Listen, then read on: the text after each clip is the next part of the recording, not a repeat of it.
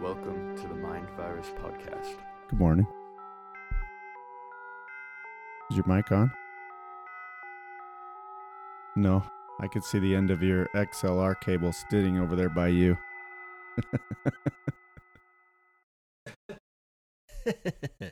He's plugged in on my side.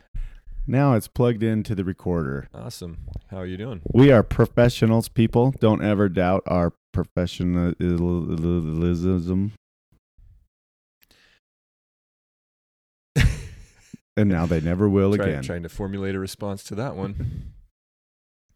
Well, today's Monday, May 22nd, 2023. Welcome to the Mind Virus Show, everybody. This is the Mind Virus Podcast, and I'm Jordan Bruno. You are Jordan Bruno. On the podcast, yes. I'm Bobby Flood. Not to be confused with spring runoff floods. Is it starting to happen? I've heard from some of the country folk that now is the time, like this week, next week, end of May, start of June. Yeah, the temperatures have certainly heated up. It's been quite pleasant recently. But yeah, I think so. I think there's been some flooding. I mean, we've talked about it in the past, but I think we've kind of gotten off easy, though, because of the mild temperatures. They have been kind of mild. But I think there's still, they say about 50% of the snowpack is still sitting up there in the mountains. Top headlines on our local Pravda. We've got Utah reservoirs are filling as rivers remain near flood stage. Water managers are trying to balance filling reservoirs while minimizing flood damage as the warmer weather sets in. Crews monitor large sinkhole at American Fork Golf Course. Of course, this large sinkhole is full of water. Right. There's a lot of water coming out of the canyons. I've been around a little bit, and there was one particular one that last summer was basically dry, and now is like raging, a raging river. Where's that? Coming out of one of the local canyons. Oh, okay. So in Idaho somewhere? Could be. Possibly. One of those little guys. Yeah, some of our local ponds, that they have for parks are filling up fast. Yeah. And I was thinking, are these ever going to be full? Last year, are they ever going to fill this up with water? I think we got to give props to, I guess, the people, the entities, the forces that, because a lot of those local ponds and some of even the reservoirs up in the mountains have been recently renovated or built. Some of these ponds, are newer. Yeah. It's almost like they knew there'd be some billion-dollar rain, but whether it was luck or what, I guess it's a good thing that some of these things were put in place. Did you you notice that it's been really smoky, murky, dusty, whatever outside? Yeah, apparently we're getting that from Canada. Yeah. They're not getting their billion-dollar rains in Alberta, apparently. To me, it seems... I've been in Canada in springtime. It is not normally fire season in Canada in spring. So this is bizarre. I haven't looked a lot into it, of what they're claiming all the causes of these. But there's a lot of wildfires in both British Columbia and Alberta. And again, that's a part of the world, especially kind of central and it would be eastern British Columbia, western Alberta. That's a rainforest area. It's kind of like and it dips into a little bit into Montana near Glacier National Park. That's an area. That's a lot of rain. Especially this time of year, it like rains every day. Now there's drier parts of both those provinces and of course Montana, but sorry, we got a couple of headlines on another local news outlet of, dad and son rescued from swift water after falling into the Virgin River. 12-year-old airlifted to hospital after near drowning at Gunlock. This is southern Utah, but be careful out there. This is something not to be trifled with. Yeah, that's definitely true. Payson Canyon, waterfall seen cascading off of Canyon Road. Oh, and it's eroded. Looks like part of the Nebo Loop Road there. Yeah, I can believe that. It's unclear when crews will be able to assess the area to access the area to assess and repair the damage. Mother Nature, I just don't think we realize how close we live to the tipping point where she can just make whole sections of the world inaccessible to us by the natural events. Like, what does it take to cut off access to Tremont? Well, a huge flood over I-15 would do it, Right. Somewhere or between here and there. A sinkhole. Or a sinkhole, yeah. The sinkhole, something that nobody expects. Right. Where did that come from? Yeah, Mother Nature's always in charge. I mean, we think we have these indestructible cities. I think the Book of Mormon has stories about that. Worse than that, we think we can control the climate. We have some sort of effect on the climate. Right. Maybe we can manipulate it. Maybe the $1 billion rain is real. But when we talk about things like climate change, and you think about, I think most of our listeners understand that when the oligarchy talks about climate change, what they're really talking about is people control. Just like when they said we were going to control the virus, what they really were saying was we're going to control you. When they said, your job is essential or non-essential, what they were saying was you are not essential to us. So yeah, there's a lot of hubris, and there was some little bobblehead that works for the Washington Post has declared herself a disinformation expert, and that's her role at the Washington Post. I'm sorry, the BBC. Although the Washington Post, I'm sure has the same.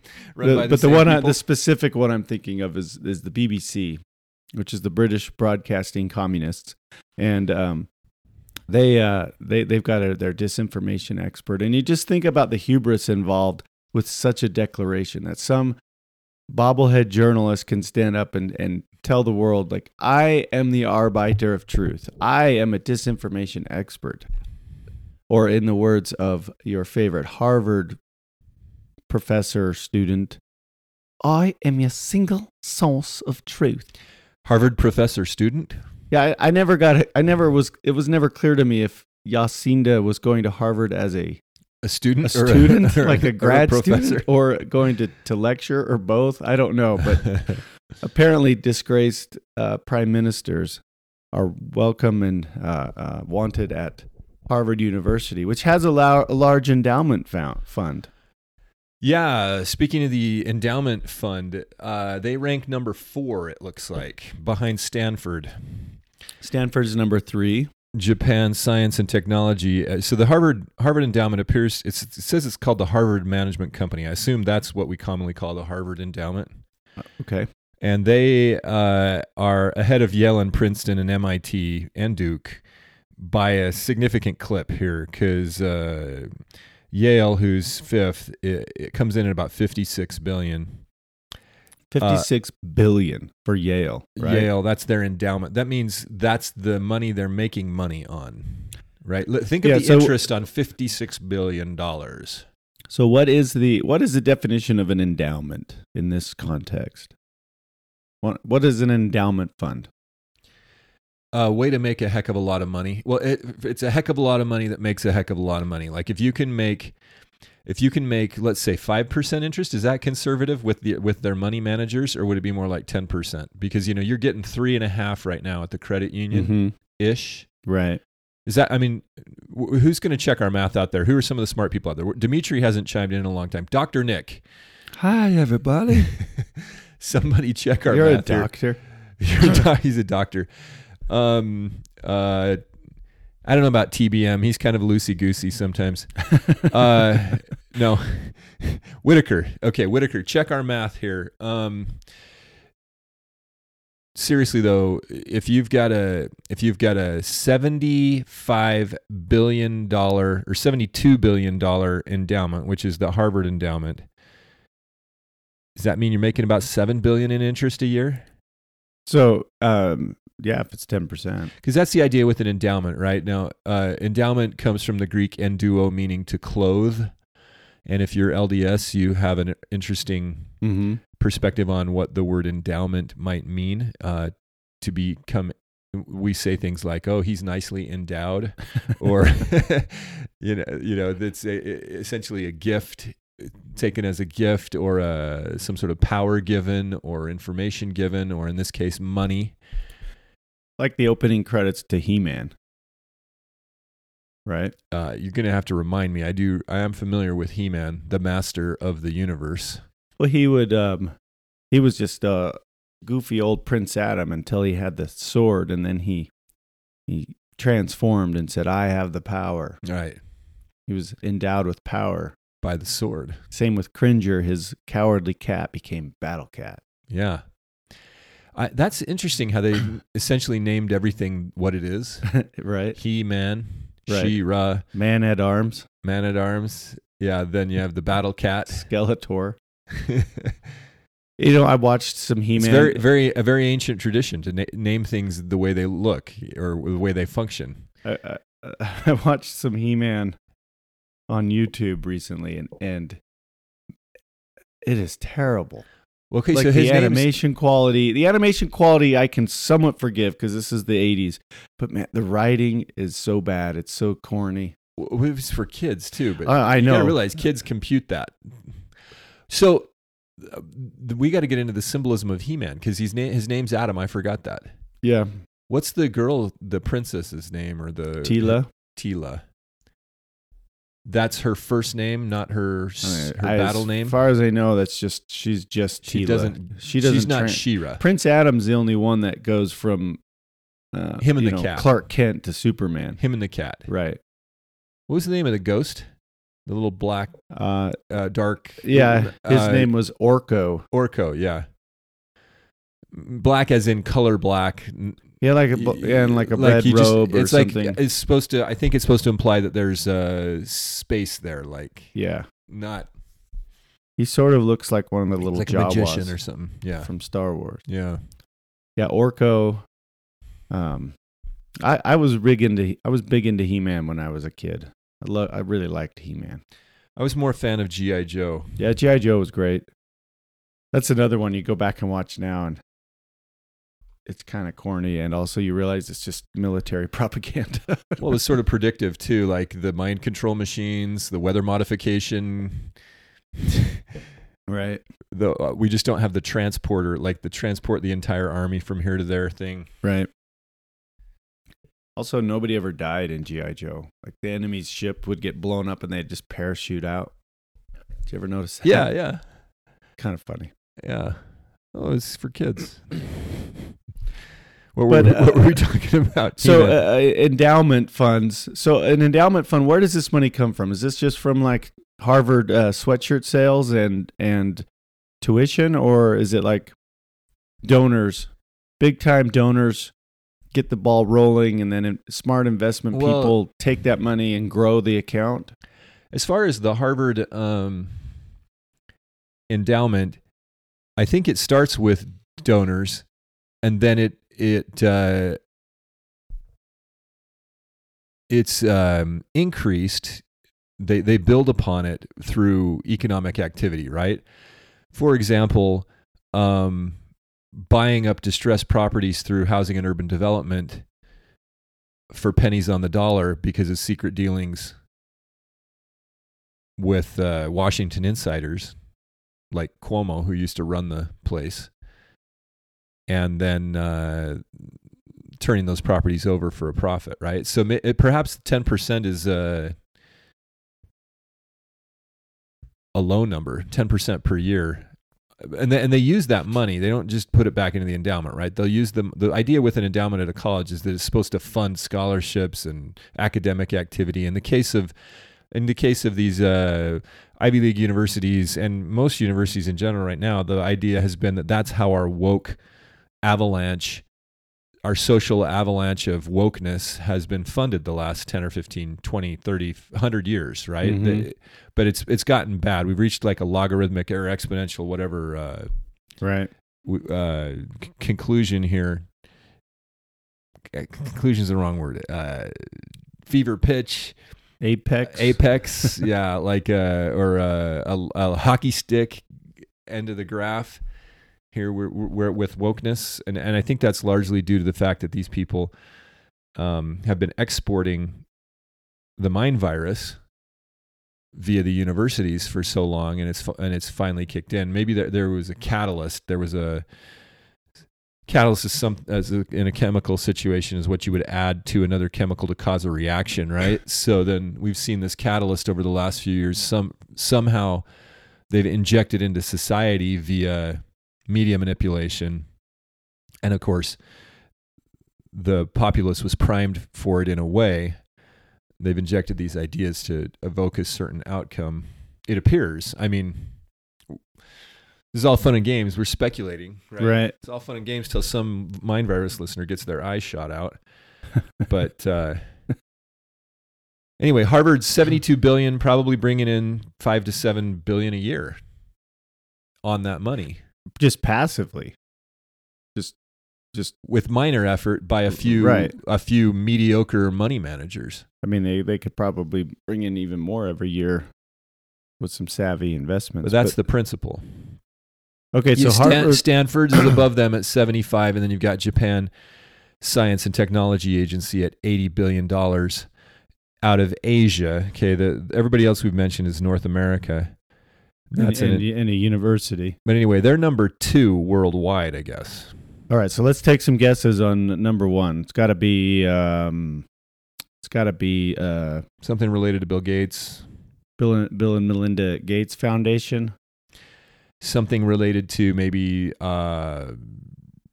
Stevens Henniger College. Oil. These are all colleges, right? University. University of Phoenix. University of Miami. You would think that if they had an endowment that was gonna dwarf Harvard, so the top endowment fund in the world, I'm assuming here, at least according to this article we're looking at, which came from Zero Hedge.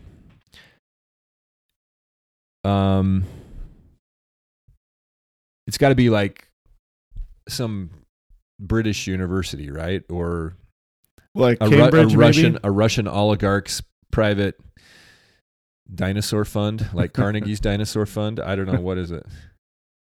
Okay. Enough suspense, right? Okay, what is it? And how much is it worth?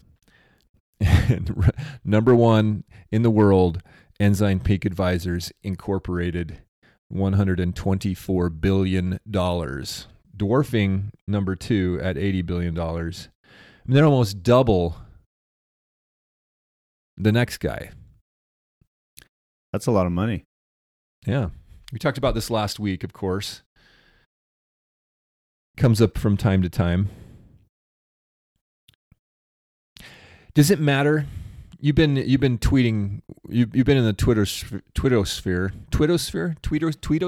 The cesspool. What do the people think about this? It seems like our listeners are interested in the subject. Did you bring this up at church yesterday? No. No, you know what's interesting is are you secretly a money manager for the church? The big if you take the whole sort of as a whole, the financial stories about Ensign Peak and the LDS Church, there's quite a bit of story there because you've got the SEC cease and desist order, which happened a couple months ago. What did they ask him to cease and desist? being very wise and effective money managers, I think. I think it was stop being secret about it. Or deceptive. Stop breaking the law is what they asked them to do. That was the cease and desist. Right. Yeah, stop breaking the law. Which normally you would just throw people in jail for that. And by the way, a little side note on that. People, well, and you've asked what do the people think, and I can't speak for everybody, but I can speak for a few people I've seen on Twitter. But what's interesting is one of the talking points is that, 5 million is nothing because we have 150 billion. And you're saying 5 million because that was the fine. That was the fine. However, it is either the largest or one of the largest 13F related fines. 13F were the documents that the church was filling out deceptively, falsifying, and there's some regulation related to that called the 13F rules or something. But the point being is that you want to know what 5 million out of 150 billion is? Well, it's nothing. It's 3.333333333 e negative 5 to the power of negative 5. So whatever that is. But again, we're talking about context here, and there has been, since the 13F rulings or rules went into place in like the 80s, there's been a few violations. Now, these 13F documents, I'm not an accountant, I'm not a lawyer, but I've done some homework on this. They're pretty simple to fill out. The point about them, the reason they exist is so that big investment firms, you qualify to fill these out if you manage more than $100 million. So bigger investment firms are required to disclose how they're investing their money to the public. This is supposedly done to create some competitive it's a public goodwill. It's part of the law because it's supposed to create transparency because these people get special tax. Well, and they move the markets. Market consideration. They move the markets, and so it's fair. It's fair. The SEC has determined it's fair to know how these big companies are moving the markets. And it has to do with the idea that corporation is a legal fiction. It's created as like you as a person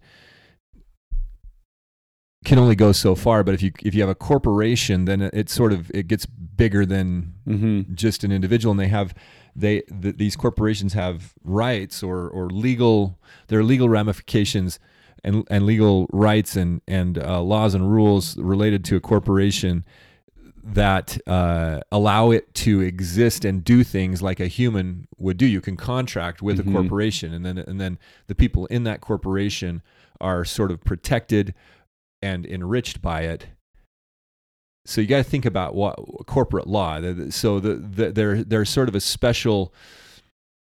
It's a legal construct. That's the best way I could describe it. A legal fiction that we've created to allow people to do things bigger than themselves and still retain the benefits of their creativity and their labor.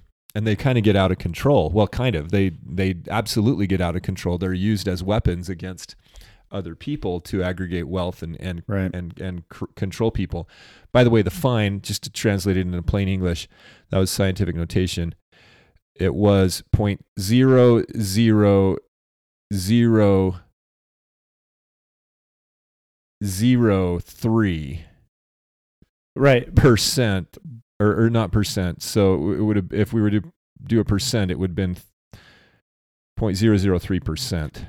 But the point being that the 5 million was nothing in the big scheme of things for Ensign Peak or the church, but it was by far the biggest 13F fine ever, I think. It was massive when you look at it in that context.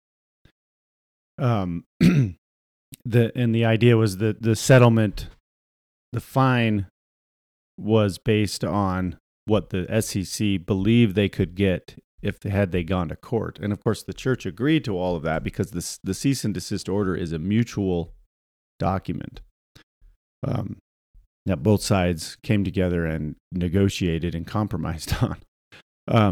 But anyway, we've kind of talked about that a lot. But if you ask what do the people think, and if you take the whole financial conversation, and at least according to the cesspool on Twitter, you kind of have two camps. One camp saying, "Hey, this is a big deal. The church needs to be more transparent and honest about the way they spend money and the money they have." And then you have another camp that says it's nothing at all. This is great news. The church is very responsible with their investments, and they've done a great job in growing that. Man, they're so good about the way they do this. Do you have any sense of which is the bigger camp? Like what? Oh, definitely the latter. Which is why I've, since this started to kind of gain traction, I've never heard thank you for that. I've never heard an organic conversation about this, like out in the wilds of Utah Mormonism, like just at sacrament meeting or over at the ward party or between over sacrament, green jello and carrots, or between sacrament meeting and elders quorum or something. Funeral potatoes. And I'm not saying that it's not occurring, but if it's on people's minds, they're talking about it elsewhere. They're not talking about it in person with one another. Maybe in one-on-one conversations it's happening, when you meet someone on a walk or something or bump into them in the neighborhood. But I think this kind of, if you keep zooming out, it comes back to maybe a continuation of what we talked about yesterday or last Monday. My brain is right now sort of mushy. It's like yesterday was anything in the past and tomorrow's anything in the future. But it kind of harkens back to last week's conversation of maybe reimagining society and what makes society a good society, which has been a big theme for us. And maybe what is the purpose anymore of churches in general? Because churches were one of those things in the pandemic, that was the first things to get jettisoned from our society. I could still go and get fast food, or I could go to Home Depot and get whatever I needed there, and I could go to Target and Walmart and get our poison food that they sell us there. But I couldn't go to church. Mm-hmm. They got rid of church pretty quickly. And churches, for the most part, didn't put up much of a fight. In fact, churches, a lot of them went just lockstep, went along with it. So the mind of the people, I think, on the financial stuff is that either they are completely ignorant about it, or they've just ignored it and not formed an opinion or addressed it at all, or they're saying, this is great. The church has been so responsible with our funds. I could read you something. Let me see if I can find it really quickly.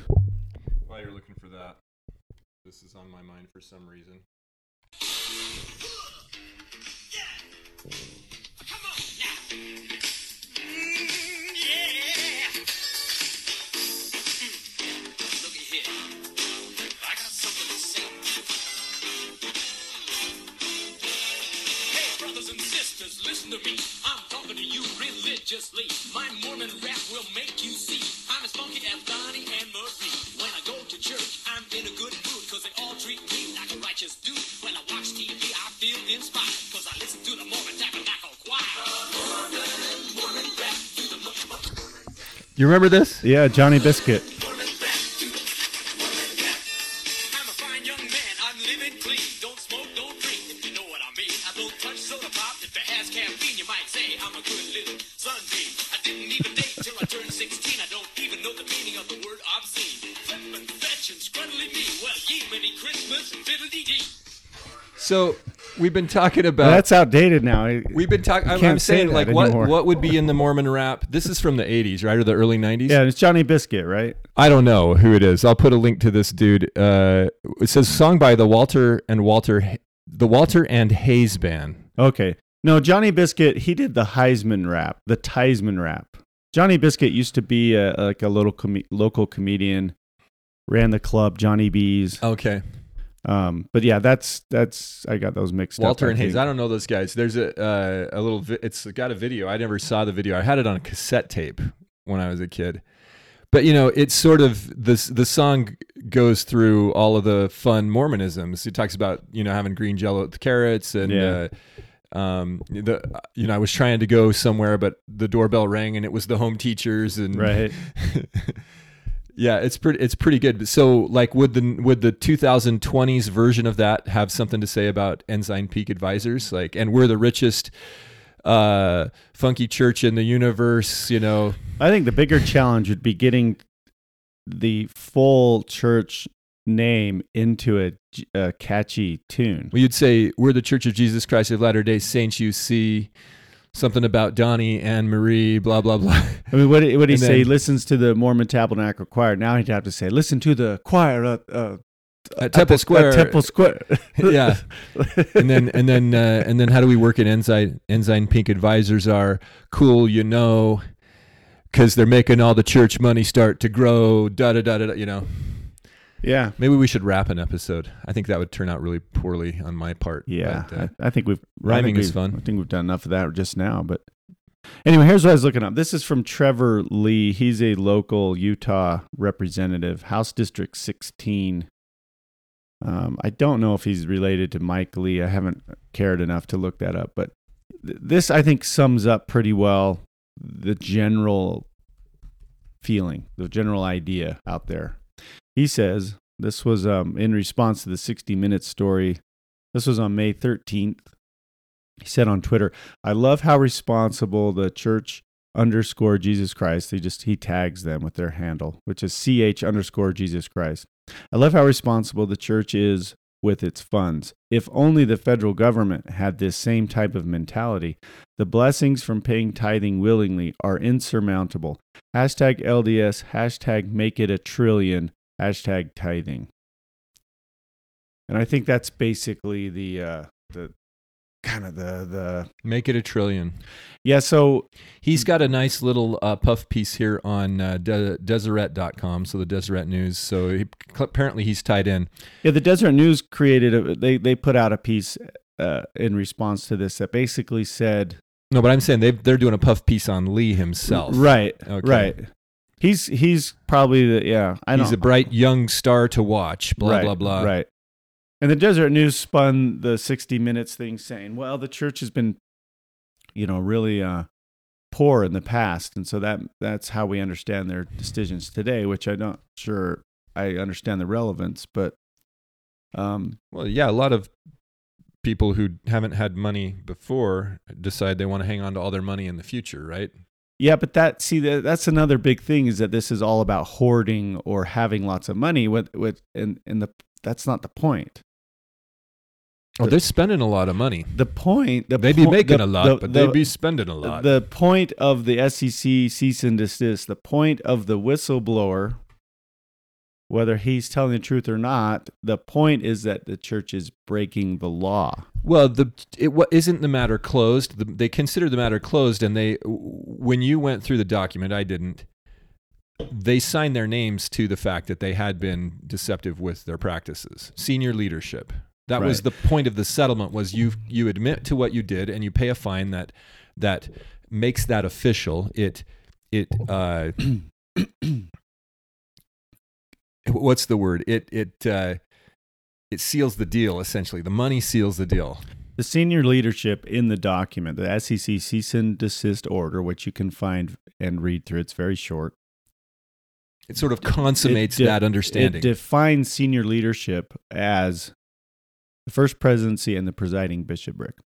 These 13F forms, let's remember, they're filed quarterly. They're very, very common things. Every money manager at these firms knows what they are, knows how to do it. So for 20 years, they filed 4 a year for all of the shell companies. That's a lot of 13F filings for all of the assets that they had. So this isn't like they forgot to sign a one document one time. This went on for a long time, and it was Mm-hmm. It was designed to be deceitful. That is admitted in the documents for the purpose of hiding the wealth from the public. So they broke the law to hide the money from you and me. And so that's not the same thing as, like Trevor Lee here says, I love how responsible the church is with its funds. Like, okay, they can be responsible in the sense that they grow the fund. Well, that's the question. Nobody knows what's going on with these funds. These are private endowments. Right. And by the way, let me just throw this out here. Let's talk about this in a minute. But the University of Utah is on this list of the top 50 in the world, which is interesting. I mean, we've talked about boxing weights here on the show. It's like we've got a few flyweight, welterweights punching in the heavyweight class here with the University of Utah and the LDS Church on this list of the top 50. Right. I think that says a lot about a lot of people like Trevor Lee are going to say, "Oh, aren't we so great? This is great." Or from my skeptical mind, it's like, no, we're tightly tied into the secret combination, guys. I mean, Harvard University, if you haven't been listening to the Mind Virus podcast, we've been educating you on the finer points of American conspiracy theory and fact for a while. And these are the guys that tried to hang Catherine Austin Fitts out to dry because she tried to make help the federal government be more transparent and more efficient. Right. And they're behind the scenes buying up properties for pennies on the dollar because they have corrupt insider deals, Right. And if you're a BYU fan, of course, the University of Utah is corrupt. So as number 34 on the list, yeah, but by proxy, BYU is number 1 on the list. So we got the two major factions of Utah represented heavily here on the list. Yeah, and look, I'm not trying to just hammer this stuff, but to me, the biggest it's raised a lot of questions that I'm looking for answers for. But the big question, again, I like to zoom out on some of these things, and it's like, what is the purpose of religion in America or anywhere in the world, and does money have any real place in that?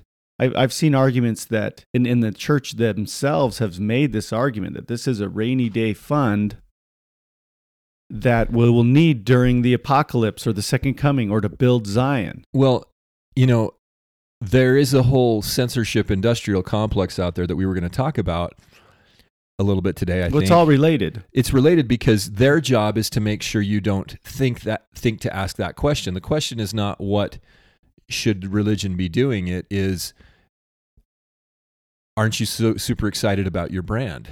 Right.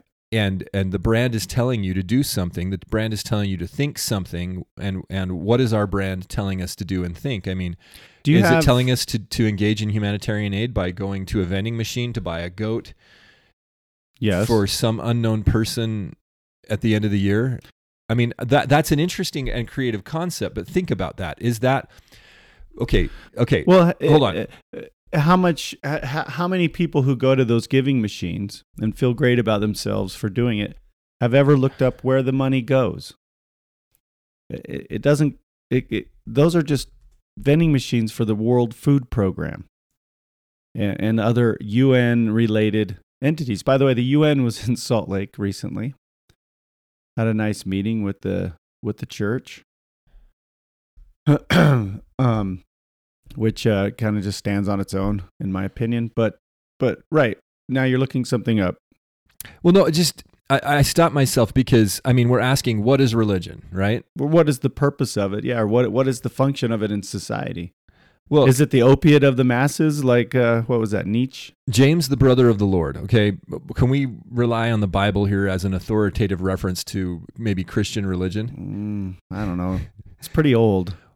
It's not as valuable as my vintage comic book collection. Do you want me to even bring up the story about what you told me about your speaker in your ward yesterday?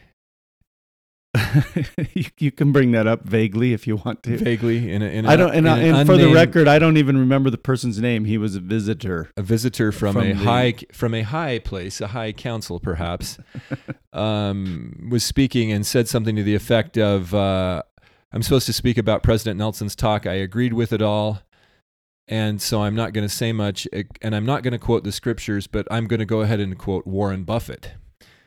Essentially, is that a fair, ambiguous enough paraphrase? Essentially, he did circle everything back to President Nelson's talk. President Nelson's peacemaker talk, which has been really the only thing anybody's talked about since then in church. Which essentially the message was: sit down, shut up, and don't contend with. Yeah, anyone. I mean, depending on how you want to look at it. I mean, kind of. Like, was that a little bit too abrasive for me to say it that way? There was again, like on its surface, and we talked about this talk right after it happened. On its surface, it's got a lot of great messaging in it. It's got, well, but it lacks. But you can't just look at things in a vacuum. Right. The love There's one another context. idea is important. But to contend at the to say we're not going to contend at the expense of truth, reality, and righteousness itself, or righteous, correct reality. Right. And I have some friends out there. This is layered. Like, this takes on. This happens in a lot of groups, not just the LDS Church. It's like, that was the whole point of the COVID propaganda, was sit down and shut up. Yeah, stay home, stay safe, alone together. President Nelson said something like, "I'm not talking about peace at any cost." And my question immediately in my mind when I was listening to that live, and one I've pondered since, is, but what is the cost of peace? Because peace isn't free, and there has to be at some point. Where's the line that we won't cross, where we do start to stand? And I think you're starting to see that in different factions in Western civilization, where people are saying enough is enough on certain things. We finally got to that point with some of the COVID restrictions, although I think it was far too late. We're seeing that with some of the gender ideology, although I think it's far too late. I mean, how many kids' lives have been destroyed because they've been chemically or physically, mutilated and castrated and Frankensteined. But where were we going with all of this? Well, what is religion? What is religion? Because do you think that because the idea was that we do this for our religion. We have all this money for our religion, and they say it's a rainy day fund. And in the case of the public sentiment, the discussion has shifted from, they've broke the law. They broke a very important law. I mean, there are very rational, reasonable reasons why you should have to disclose those things if you're a corporation. Right. And let me point out the obvious here that maybe people don't want to hear. Because I've seen others say, well, yeah, these other companies got fined for the same thing and blah, blah, blah, blah, blah, blah, blah. Okay. And I even saw someone made a big list of companies that have been fined Pfizer, perhaps? by the SEC okay. for other than 13F violations, all kinds of stuff. Yeah, Pfizer has the biggest corporate fine in history. Bazillions of dollars. So let's Multiple see. fines, not just one fine. Companies that have been fined by the SEC, basically any company you can think of, any big company, right? Mm-hmm. But let's point out the obvious. The church, the LDS Church and Ensign Peak Advisors are not supposed to be like those other companies. They claim that higher purpose. The money is managed by revelation. That was Bishop Casse. Those were his words. They also claim... Okay, hold on a second. Is that meaning they're getting revelation and that's what's causing them to make good business decisions, and they're expanding the fund that way? Like we got a revelation to invest in Pfizer.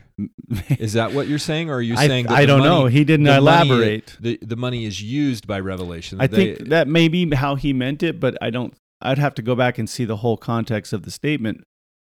But these are lofty claims, and they're claims that the membership accepts, and so they also accept that the leaders are acting on a higher moral plane than, say, the executives of Apple or Microsoft or, whatever. And yet they're still mired in this business of breaking the rules, deliberately hiding the existence of the money and the way it's used from the people who contribute. That might be somewhat legal. You could probably do that legally, but is it ethic? Is it ethical? And is it moral? But do we think that Zion is going to be established with money? To me, that cuts to the core of all of this, because that's kind of the claim the church made. Well, it's a rainy day fund. It's money for the second coming. Jesus taught a pretty simple gospel. What did he say was his gospel? Well,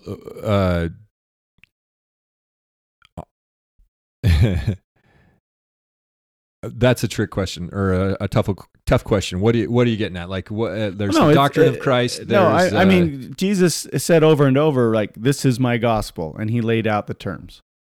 And I am the way, the truth, and the life. No, nobody comes to the Father but by me. What are you looking for? Right, faith, baptism. No, the doctrine of Christ: faith, repentance, baptism, gift of the Holy Ghost. Right, and that's basically what he said: is this is my gospel, and it's not more or less than this. Right. Right. He said, "This is my doctrine." That's what's confusing me. It's like, what are we getting at? Because like the gospel, meaning the good news, is sure. As I'm here, I'm the Redeemer King. Right. I am the guy that's going to, not the other guy. I'm the guy, the one that's always in your face, that's telling you I'm the God of this world. The one that's taking your attention. That's the wrong guy. I'm the real guy. I'm going to suffer for the sins of the world. I'm going to make intercession. I'm going to create an at-one-ment, reconnection of this. So those that come through me to the higher realms of the cosmos. So I guess what I'm getting at is, do churches need money to proclaim that? Well, and you can the make guys the that argument, are doing the chosen are doing it by donation. You could make right. You could make the argument that, yes, of course. Do they have an endowment fund now? Right. And I think there's a difference between, sufficient for our needs and getting absurdly excessive. Because a lot of the things that have been disclosed with at least the LDS Church's use of their endowment fund have nothing to do with proclaiming the gospel. Well, you can also make the argument that $124 billion ain't what it used to be. Yeah, but it's still a lot of money. It's a lot of money. It's essentially unlimited money. Yeah. The way it's all set up, it's essentially, they couldn't spend that much. If they tried to. Obviously you could. You could totally spend it if you build enough temples, probably. And they're building a lot of those. Those are only have expensive upkeep. Yeah, but they're probably only 20 to 30 million a pop. Well, I think part of the reason that these endowments grow to be so large is because it is difficult to spend the excess. The purpose of an endowment, again, is so that you don't have to cut into the principal. You can spend the excess. You can spend the interest. And if the money managers at the church are any good, which sounds like they are, they probably on average are making between $6 and $12 billion a year in interest on that money, which is going to be difficult to spend, especially considering you're bringing in $3 to $7 billion in tithing receipts. What do you even know? What is it? It's ebbed and flowed. The estimate, about 5. Basically, the estimates that I've seen are that there's about $6 billion, $6 to $7 billion of tithing that comes in every year. And that matches up with about the operating budget of the church is about 5 to 6 billion. And so tithing sort of covers that. And then the excess tithing, that's the church's phrase, is then rolled into these investments. Like City Creek Mall, like land. The church owns tons and tons of land. And that's part of and it's not land they're saving for temples or churches. We're talking about land like mountain ranches. We're talking about land that isn't where you'd build something. It's just land to hold, to own. And again, we could get into the weeds on this, but I want to talk about the bigger picture, the bigger question. Does any of this matter when your mission is supposed to be establishing Zion? Or bringing people to Christ. Right. Does any of this have anything to do with it? Well, we talked about the purposes of tithing, right? And I think back to the weeds, one of the big reasons they don't want this public is because it might cause people to consider that they don't need to pay tithing directly to the church. Whether a person tithes or not is a philosophical question, but the emphasis is always made that you have to bring your tithes to Melchizedek, who they sit in the seat of Melchizedek or whatever, in order for it to actually be a tithe. And then we have the Doctrine and Covenants 119, which we discussed last time about how it's for the debts of the presidency, for the house of the Lord, and for the building up of Zion, right? Mm-hmm. Which is sort of ambiguous. And so the church has done a very good job via its, and I say this technically, its means of propaganda to convince people that the money needs to flow to them. You shouldn't take any independent action. If you do, it's not considered a tithe, right? Because we need to aggregate the money. And now they've aggregated the money. They didn't bury the talent in the Babylon sense. I mean, they've expanded that.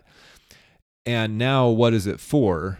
Well, quote, a rainy day or preparation for the second coming. And I think that's a good question. So getting back out of the weeds, I wanted to read this quote from James, the brother of the Lord. Mm-hmm. And it's in James chapter 1. It says, the reason I say James, the brother of the Lord, is because this is not the Peter, James, and John James. Okay? Right. There was multiple James or Jacobs, because King James had these names. Right. The scholars had the names changed. That were involved in that close circle with the Lord Jesus Christ during his mortal ministry. Well, anyway, James chapter 1, verse 26, and I'm reading from the King James. If any man among you seem to be religious and bridleth not his tongue, but deceiveth his own heart, this man's religion is vain, meaning not effective, okay? And let's talk about bridleth not his tongue, because it sounds like, maybe that's President Nelson's message, to bridle your tongue. To bridle your tongue is not to shut up, okay? A bridle, this is literally what the Greek word means here, is to lead by a bridle, okay? The issue with the bridle is that it guides the horse. It keeps it on track. It keeps it focused. It makes it do what the master wants, all right? So to bridle your tongue is not to shut up. It's to be in control of your tongue. Mm-hmm. So that's how you can kind of identify. When he's saying if any man seems to be religious but doesn't control his own tongue but deceiveth his own heart. Just telling what himself, did they pay? What did they pay the fine for? For having too much money. No. for being wise and responsible. No. Oh, okay. What did they officially sign off on? Falsified documents. They deceived people. Yeah. Okay. And so if the discussion out there, if the majority of the discussion out there is not about that's not what they paid the fine for, we're deceiving our own hearts here, right? And our tongue is not bridled. It's not well informed. It's not in control.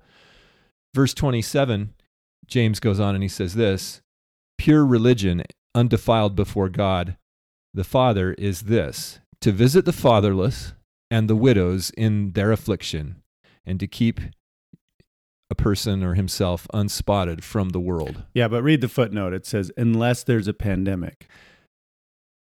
I think the footnote actually says this does not apply to the endowment fund. Right. Yeah, and so that again, what is the purpose of religion anymore? Is it to enlighten people and to help us bridle our tongues, bridle our passions, to help us achieve enlightenment? Or to take care of each other? To take care of each other, to build communities, which we talked about last week? Or is religion now just branding? Reed, do you have our website pulled up there on your laptop? I will. I wonder if, though, getting back to the censorship industrial complex, I wonder if the purpose of religion these days is to bridle the collective tongue. Well, I think it's not to bridle it, but to cut it out. Well, to control it, right? To guide it, to lead it, to tell it what to think. If you're talking about it in the context of the censorship industrial complex, which is made up of all of these massive companies.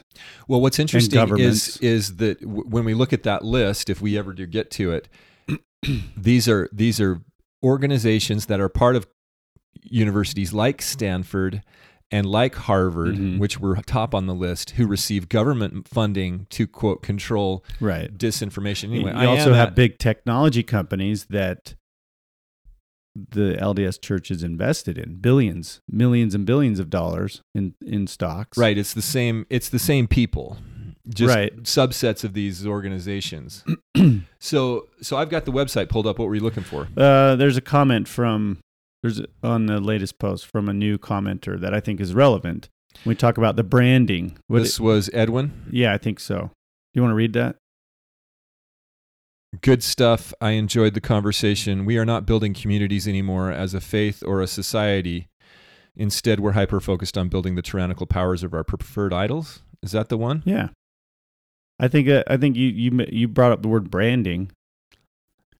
I think that's really relevant. I think because if you look at kind of our social state, at least in the United States, everything's tribal. Everybody's just backing the brand, right? They're writing for the brand. I know you love that phrase. and what I heard is that somewhere? What from was it Princeton or Yale educated individual? Yale. Okay. But the point being is, right now, it doesn't really matter.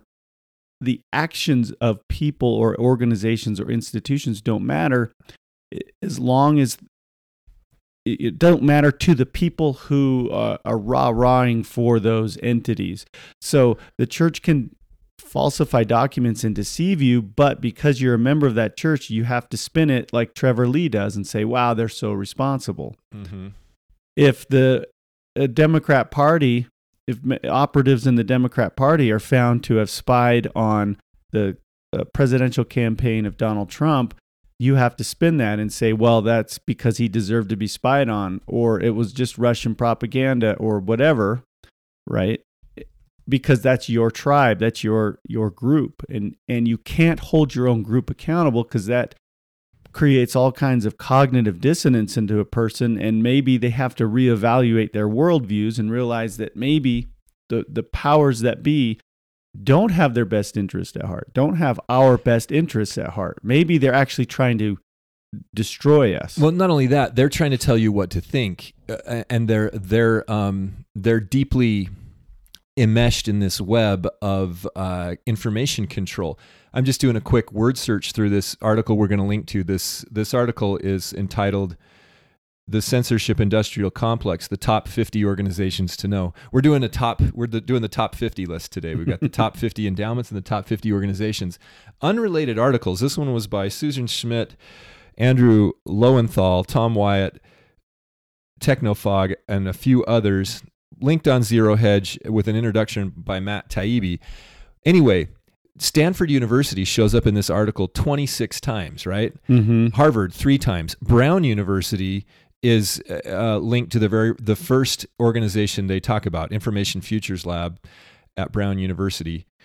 And anyway, these guys are all on the list of the biggest endowments. Okay, Brown University's number 35, right behind the University of Utah. Okay. But of course, Harvard and Stanford rank highly. Let's see if Yale is on the list. Yale is not mentioned in the article. But these groups... But there's a lot of Yale people involved in these. Yeah, this is a very incestuous community. For example, I was talking to some of our friends of the podcast who are professors, and they were explaining to me how when you get a PhD, you can only teach. It's sort of it'd be very unusual for you to teach at a university that was better or more well-respected than the university you got your PhD from. And so this is why the Ivy League schools have been able to export the mind virus so effectively, because in the last many decades, they're the ones that can go pretty much anywhere because they're considered top tier. And then everybody else can only teach at a school that is on the level of wherever they received their doctorate. So there's this pecking order out there. And as you can see from the money, it's no mystery why Stanford and Harvard and Brown and these guys have such disproportionate influence. And they also have these disinformation groups at their schools. Well, who's at the top of the list? This is so enigmatic. What is going on here? Right. Well, I think we quoted some of this last week. It's worth repeating the words of Moroni in Ether 8. Well, we were reading Mormon chapter 8. Ether chapter 8 is a whole nother. Is this Moroni facet. or Mormon? I can't remember. Moroni is speaking as he's finishing his father's record in Mormon chapter 8. Ether 8 is Moroni also. Moroni also, right. Yeah. And he spends a lot of time warning us about secret combinations, which is a Book of Mormon term for conspiracy theories or conspiracies. Well, I don't know if you call it theory. Right. You call it fact, right? Well, yeah, secret combination. What is secret? Hidden. Okay. What meaning you wouldn't want to disclose your activities to the public or to the governmental agencies. What's a combination? People acting in concert, right? Okay. So, but that's what secret is, right? Or is it just confidential or private? You were saying you were watching? Were you the one that was talking about in the 60 Minutes thing? Because I never watched the 60 Minutes thing. That he was the church rep, which wasn't Cossé. It was a bishopric member, Waddell. Christopher Waddell. Yeah, he was called on the carpet over the thing being secret, and he said, "Well, it's not secret; it's just confidential." Right, and then the reporter says, "What's the difference?" And it stumped him. Right, and so these and are. I think his answer after a minute, after kind of being stumped, he said, "It's a matter of perspective." Right. So we have some confidential collaboration in the Book of Mormon.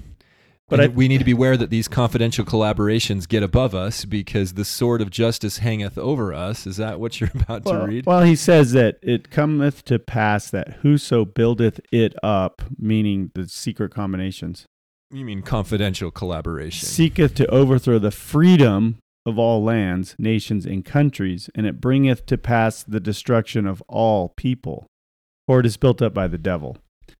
And sorry, can I pause you? Yeah. We're not just talking about, like in the case of the Book of Mormon, I want to be clear because, there are people that work in secret and collaborate. And in fact, private collaboration goes on all the time, and it's not necessarily bad. In this case, he qualifies it. And these are groups that are built up by the devil. Maybe they started innocently, but they end up in a sort of a ritualistic. So I think there is dark ritual involved, but it's not necessarily what you think, because ritual can be anything like meeting every Thursday or. Right, but he qualifies it, says, seeketh to overthrow the freedom of all nations. So the qualification here is that it's about control. He says, right? Because you control via the mind first and then physically second. He says, this is Ether 8:22, and whatsoever nation shall uphold such secret combinations to get power and gain. Well, what's power and gain? Well, could we just use the words influence and money? Yeah, influence, money. Look at. But isn't it good that we have influence and money? He's just related to what you're just telling me is that we have this secret influence and money. He's just related a story about a conspiracy to get power and gain. It involved murder, right, with the daughter of the king, and power and influence, or money and influence is the currency of today. I mean, you think about this censorship industrial complex. What do they actually do? They influence you. They influence the stories we're told. They control the news media. They control the newspapers. They control the Congress. They control the war powers.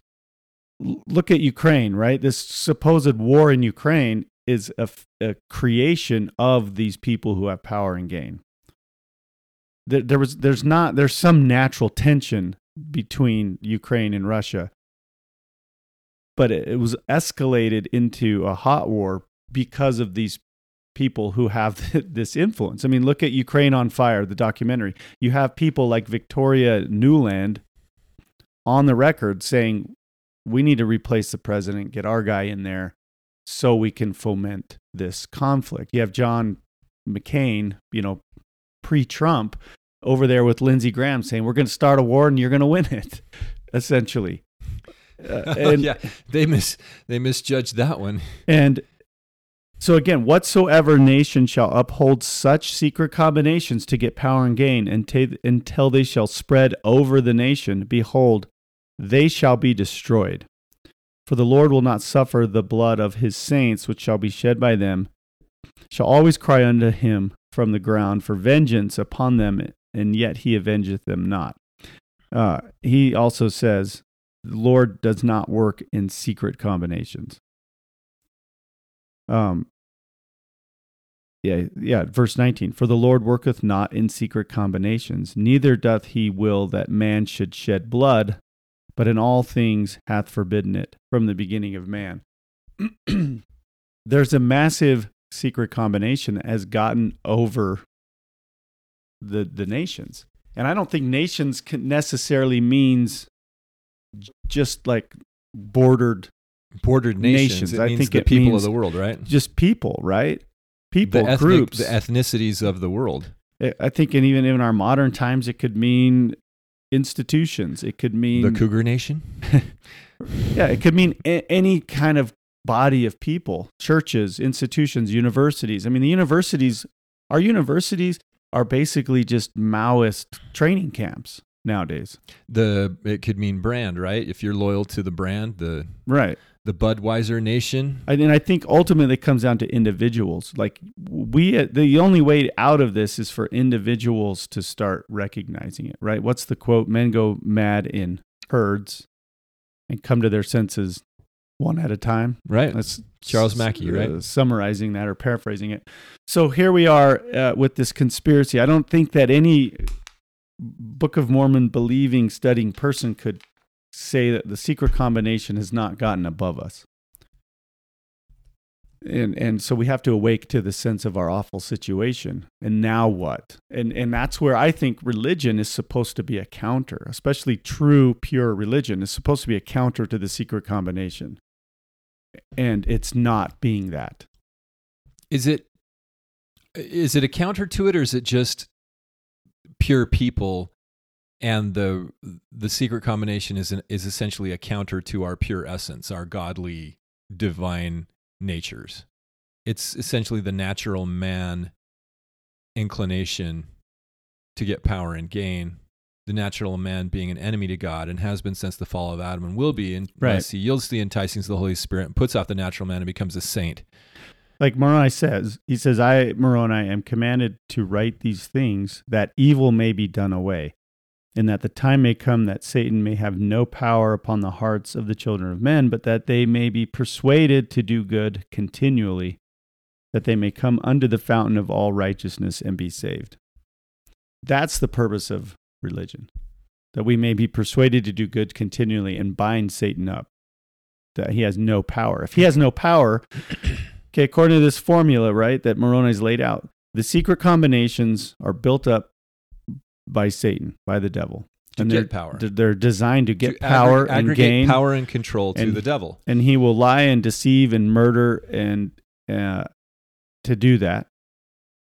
And then once they have power and gain, what do? Well, they rule with blood and horror, right? We've seen other examples of that in the Book of Mormon, that basically they become tyrants and they seek to overthrow the freedom of all people. I don't think that we can overlook that. The Book of Mormon is the most pro-liberty and freedom scripture we have. Yeah, it is the freedom scripture out there. And so the formula is to counter that. Moroni warns us of this stuff, that we have to wake up and see the situation and then come to Christ and be persuaded to continually do good. And that's how you combine the power of Satan. So that's where I think the purpose of religion, and I don't mean like big box religion TM, I mean just religion. Pure religion is to bind the power of Satan. And right now we are in a situation that is awful because the powers that be, the oligarchy, the conspirators, whatever you want to call it, have gotten above us, meaning they are in positions of power and influence. They can they control the money. They control they control the message. They're in positions of control because of that, and they're trying to assert greater full spectrum dominance over us using that influence and power that they already have, which is great, which is very, very great already, and has been for the last century. Right. You could almost go back to and pick out a date, 1913. You could almost do that. When this was put into motion. When the tipping point reached. Right, at least in the United States. Yeah. So we're in this situation where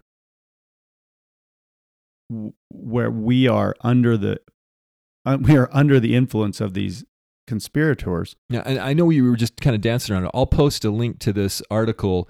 There's another article on Zero Hedge today, which is Seymour Hersh, entitled "Something Else is Cooking in Ukraine," and the gist of it is essentially that Ukraine's neighbors want the war to stop. Latvia, Lithuania, Hungary, Estonia, Poland, these guys don't want the war, but they don't have enough money to buy Zelensky off because the Americans have more money. Right.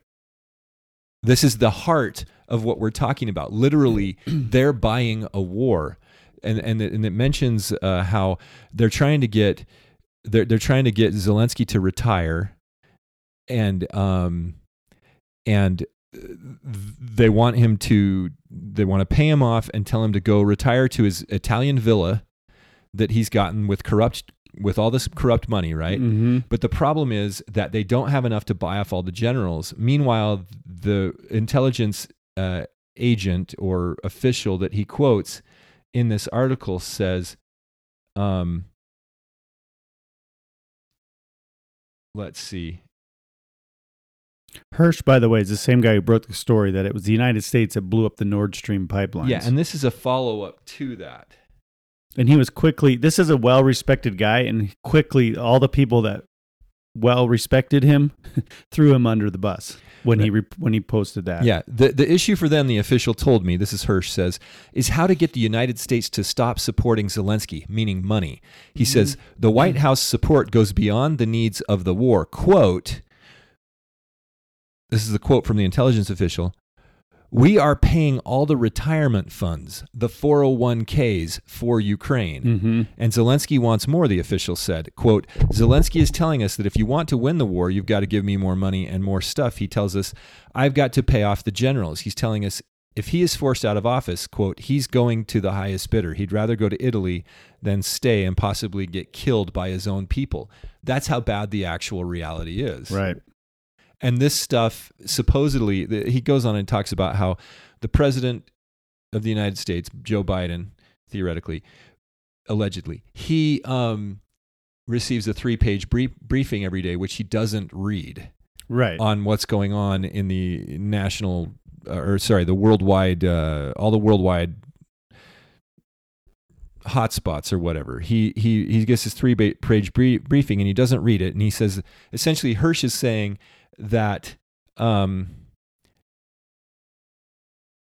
there are people in the intelligence community that can see this very clearly, and they're trying to get the message to the White House, but the White House doesn't seem to care. And I would argue, Hersh, come on, man, you just got stepped on by the combination. Can't you see the conspiracy? I mean, you can, and in the most pejorative sense, the evil conspiracy that's controlling America, it's very clear. Yes, Virginia, there is a conspiracy. It's not made up. It's very clear. We can see the evidence of it. We just don't know exactly what it is, which makes it hard to convince people because you can't pin it down to an individual. It is a corporation. It is an entity or a group of entities, perhaps most of the endowments on that list of top 50 endowments. Perhaps it's the top 50 organizations involved in disinformation efforts or combating disinformation is what they say. Or it's all of the above, right? Is it people who have been already mind controlled, swayed to join their side of the understanding? People like this, what's his name? Lee, the representative. What was his first name? Trevor Lee. Why he voluntarily does that, right? I mean, that's, because you think about the alternatives, right? To see the awful situation means, in a lot of cases, that your brand that you ride for it's accepting that actually they're flawed. Not just flawed, but they're part of the conspiracy that's being built up to get power and gain and to overthrow the freedom of all nations. Sure. And maybe they're not directly involved. Maybe they're sort of unwitting supporters, but nevertheless they're involved. And I think that that's hard for people, especially if it's religion. I mean, it's a hard thing for somebody to look at a church they've been brought up in, that they contribute to time and money and blood, sweat, and tears to, and that they believe is the true church on earth, to consider that that entity, that church, has been deceiving them. Finish your thought. Well, I just think it's just a hard thing for people. It's a hard thing, especially if you think about like our parents' generation, right? The baby boomers. Mm-hmm. It's a hard thing for them to accept that the intelligence agencies and the U.S. military and government, the leaders of the U.S. military, the leaders of U.S. government, are actually or the leaders of their churches, American-hating conspirators, communists that are trying to destroy the United States, and that they're spying on us, and that they're fomenting foreign and domestic wars. But it doesn't stop at the government. I know. It bleeds into all the universities and the which you admitted are Maoist or whatever. I'm not arguing with you. It's just that it goes so much farther than that. What I'm saying is just you have certain sacred cows, so to speak, like the baby boomers love and trust the government and the news because they were brought up that way. Yeah. But now we're realizing that the government and the news and the intelligence agencies and the universities and the corporations and the institutions such as, the hospitals and the medical schools, which are part of the universities, and even a lot of the big churches like the Catholics and the Mormons are all entangled in this web of conspiracy and are all involved in overthrowing the freedom of all nations. Right. It's almost as if any man, as soon as he gets a little power or authority, as he supposes, immediately begins to exercise unrighteous dominion. Almost any man, practically everyone. That's why many are called, but okay, few are chosen. But what I wanted to say is this: what's so difficult here is that the very religions we profess to believe, especially just the basic Christianity and especially Mormonism, teaches us that we must repent. In other words, and we brought this up on the podcast, we must metanoia, change our hearts and mind, shift our hearts and mind. This is the doctrine of Christ according to Nephi and according to 3 Nephi 11, when the Lord himself, he's like, this is my doctrine, and if you say that anything else is, it's not. It's faith, which is essentially correct belief. Okay, I'm not going to get into a big exposition on faith. I want to. I'm stopping right here. Okay. Faith is correct belief, and so meaning you have to understand something about the actual reality, the bigger picture of what's going on, which in our case here, relative to this, the stuff we're talking about today, it's the actual reality of the geopolitical situation and the propaganda situation and the money situation and who's controlling. Not talking about just politics. We're talking about all the institutions. That means government, education, corporation, and the endowment funds, Right. which includes apparently our church at the top of the list, and all the other big organizations, which include all the other churches, right? So we're talking about the major control mechanisms, the major influences in society. Okay, that's the reality where we need to have a correct belief if we want to understand what's going on. If we want to really engage in our own religion, our own stated religion, without being hypocrites, right? Without being pretenders, we need to face this stark reality. And because it's not immediately apparent, the next step in the process is repentance. You get this correct belief. And by the way, you remember Alma chapter 32 about the seed growing into the tree.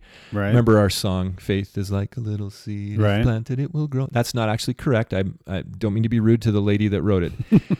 But Alma says, if you'll read the record, he says that my word, if you'll compare the word, my word, to a little seed, then we've got something going. Mm-hmm. You need to plant my word in your heart. That's what he tells the Zoramites, is that it's the words of this man sent by God. You plant that in your hearts, and that will create faith and lead to repentance, which, of course, in the Greek, the more correct understanding of it is metanoia, a significant shift in your heart and mind.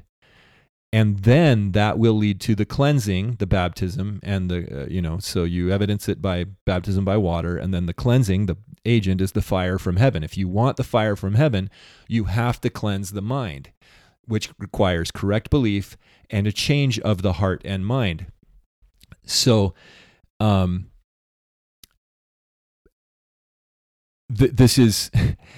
these are the basic things we teach, and we've bastardized all the words. Therefore, we think we're, as a society, and I mean a Utah society, right? A Mormon society, we think we're on track, when in reality, we've misunderstood what's going on. We've missed the mark entirely because we can't have faith and we can't repent. And the words don't mean anything to us anymore.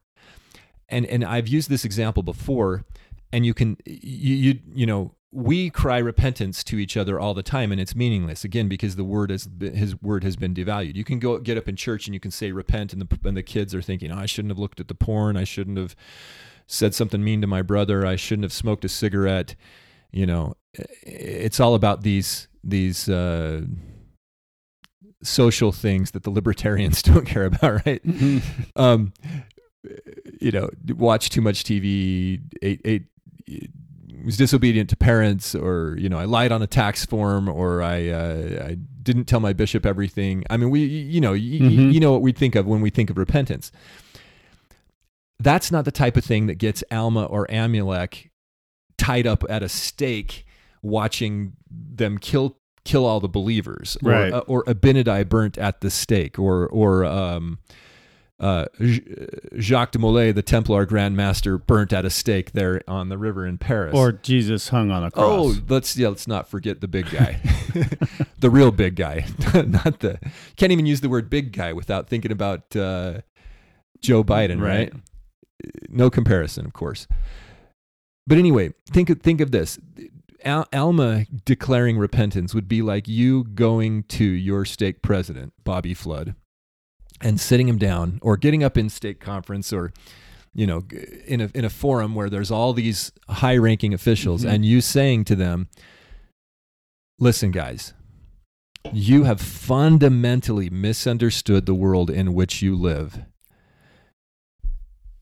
Fundamentally. And you need to listen to what I'm going to tell you about how this actually works. And you need to change your minds. Otherwise, you will be destroyed in the cosmic sense. That goes over like a lead balloon. But that is our religion. You might be hauled out on a rail. You might be burnt at the stake. That's why that happens, because it never really goes over well in popular Babylonian society.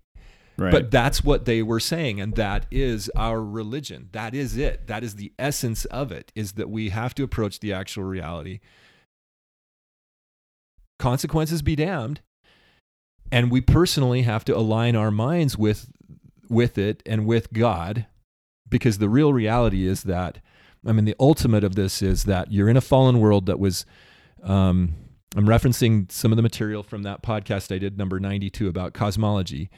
You're in a fallen world that was supposed to be in a certain state that was taken into an entropic state by the devil, who claims to be the god of this world, and his minions who manage this world. And the true ruler, who's supposed to have dominion, and who does have dominion because he took it back, is the Lord Jesus Christ. And he has come to redeem his people, those who will follow him. And if you want to be redeemed, you have to align with him, the greater true reality, the bringer of truth, the spirit of truth, the one that's won the battle, the one that has the higher place in the cosmos. I don't know how to say it. The one that has the real power. Right. You can follow this to its utmost end. There's the Lord. He's in control, not Satan. The gods of light allow this to occur to test the loyalty of the beings here. And when that's completed, then you get the burning by fire, which, if we read the prophecies right, it seems to be at our doorstep. Okay, yeah, that was definitely seems to be. I think we need to wrap it up for today, but I think we are in an awful situation, but there's a way to recognize that and to combat that, and I think that we should contend against the awful situation and the secret combinations. And Moroni's got a great pattern for that laid out in Ether. Summarize that again. That's a good way to send us off. Well, you look at what happened to the Jaredites, right? The secret combinations got above them. They conspired to murder for power and gain. And what ended up happening to their civilization, to their nation? It was destroyed. They killed each other down to the last man. Right. And Moroni's looking at that and saying, this is going to be the fate of all nations. And he saw it firsthand, too, with his own nation. The same thing happened to them. Secret combinations got above them that were seeking to overthrow the freedom of all nations and all people and to get power and gain, and they destroyed Moroni's nation. So he's saying to us, I'm speaking to you as if you were here, and yet you are not. He's like, insert your name there. The Lord has shown me unto you. Bobby Flood, the Lord has shown me to you, he's not and talking you need about, to wake up. He's not talking about the Jaredites. They're long dead. He's not talking about the Nephites and Lamanites. They're dead. He's not talking about Catholics and Protestants and agnostics and atheists who aren't going to read the Book of Mormon. He's like, you that are reading this, I can see that you're reading this. And that believe this. I can see you, and yet you're not here. Let me tell you something important. Keep in mind, these are kind of the. He had limited space, and he's trying to warn us. Like, give us, if you remember anything from this meeting today, remember this. And he says, don't let the conspiracy get above you. And most of the Book of Mormon, like the even though it spans 1,000 years, the war chapters, Alma, Helaman, 3rd Nephi, most of it's about their political problems, like their national political problems, and the crux of it is the secret conspiracies that get the money and the influence to overthrow the freedom of all nations. That's the elevator plot, the elevator pitch plot of the Book of Mormon. The Book of Mormon is so relevant to us. It's the people that say that it's not inspired. I mean, come on. Yeah. I don't even know what to say. It's like in your face, screaming at you. Right. And so the remedy is to be persuaded to do good continually so that Satan has no more power. How do we do that? Well, through the doctrine of Christ. It starts with Christ, right? If you want it finishes, it's all him. If you want to have your heart softened to understand this stuff, pray to Christ. Pray to the Lord, to the Father, to the Son, whoever, any of them. Get some heavenly help there. Christianity is not just laying down and letting the conspiracy run you over with the tank. That is not in my opinion. That's not the Christianity of the Book of Mormon. No. And I don't think it's the Christianity of Christ himself. It's not the message that he brought to the world. The message was to tell the truth and to stand for it. And we have to do that. That's the only way out of this. When you do it person by person, right? Right. And by supporting your local community, the people, not the the brand. Like you can buy a goat from a vending machine, or you could go help your neighbor. Yeah, or you could go buy an actual goat and give it to your neighbor, or chickens. Or maybe you could, if you want to do the whole love your neighbor as yourself, you could try to figure out what they would need. Right. Right. But what I'm saying is it's really easy to go to a vending machine and swipe your credit card and feel really dang good about yourself. Well, you're also doing it in front of everybody on the street, right? And, Out there and on the site, you're encouraged to post to social media and selfies, and it's signal your virtue. It's a sort of a good intention that's been perverted. And by the way, that money is going to the World Food Program. That's a United Nations thing, right? I believe it is. So take that. We for didn't what even it's talk worth. about that. Like Mr. Flood over here was a little incensed by a meeting between top church officials and the United Nations. Is a church hosted the UN again, and they just fawn over each other. And there's a lot of scripture things that come to mind when I see that. And again, like, the UN is no friend of freedom. They are part of the secret combination that is seeking to destroy the freedom of all nations. I keep saying that phrase, but it's like you can't repeat it enough. And so it's not funny. I don't think that when they met and had a big photo op and everybody's hobnobbing and smiling, I don't think that was when President Nelson told the UN president to repent and that he was part of the secret combination. I don't think that came up. And it's How can you be sure? Well, because they just fawned over each other. Okay. Does that must mean something different than? So anyway, we're going to wrap this one up. Thank you, everybody. Thanks for listening. So much else to be said, but thanks for listening. We'll link to some of the stuff we referenced as we always do. Well, I say we, but that's Jordan Bruno does all that. Just go to mindvirus.show if you want to look up some of these sources, or just continue to listen to us and not talk to us on our website. We appreciate the comments. Yeah, we do. Thank you, everybody. Share, comment, subscribe, smash that like button. All those things that the people on the internet say. And we will talk. See you later. We will talk at you again next week.